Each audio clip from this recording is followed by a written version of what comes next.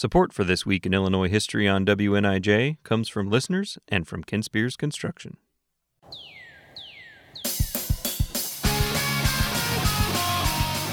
Welcome to This Week in Illinois History. I'm Clint Cargow.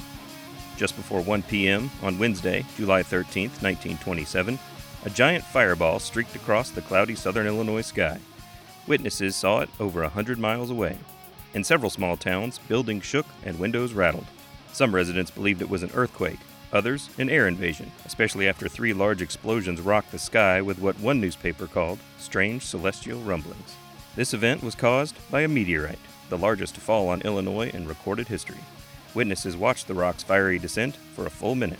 The large explosions occurred when the meteor split into fragments, causing green and purple flashes across the sky. 3 fragments impacted Earth, falling within a 2-mile radius but landing in separate counties: Randolph, St. Clair, and Washington. One meteorite punched into a meadow near Sparta. A young farmhand found the 46-pound rock 2 feet below ground. In Tilden, Alan Rainey watched a 9-pound stone slam into a yard just 100 feet away from him. He excavated the space stone and displayed it at a local filling station. People flocked from miles around to see the meteorite. When all 3 fragments were eventually located, the largest weighed 110 pounds. They are known collectively as the Tilden meteorite. Samples were sent to multiple labs and universities, and fragments are still on view at the Illinois State Museum in Springfield and the Field Museum in Chicago. I'm Clint Cargow, and that's This Week in Illinois History.